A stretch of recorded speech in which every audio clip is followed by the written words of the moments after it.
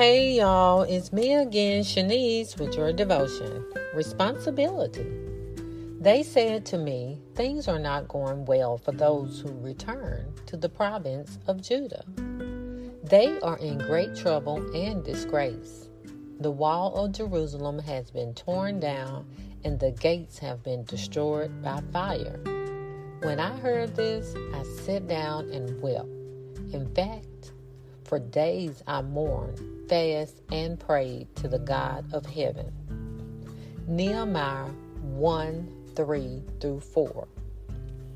Responsibility, simply put, means that you are able and willing to do what you say you'll do. It means that others can count on you to come through with your share of any task. It also means taking the initiative to do what is right.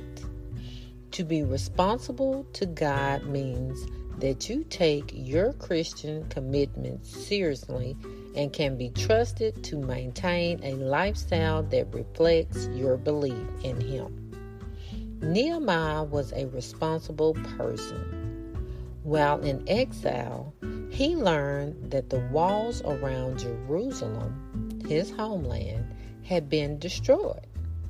Through persistence and planning, Nehemiah got permission and supplies to make the long journey to Jerusalem. He rallied the people to get the big job done. He overcame opposition time and time again. And because of Nehemiah's responsibility, the walls around Jerusalem were removed. As you read Nehemiah's stories, look for the different ways he acted responsibly. Can you think of areas in your own life where similar kinds of responsibilities would be beneficial? What actions do you need to take to demonstrate or improve your level of responsibility? Have a great day.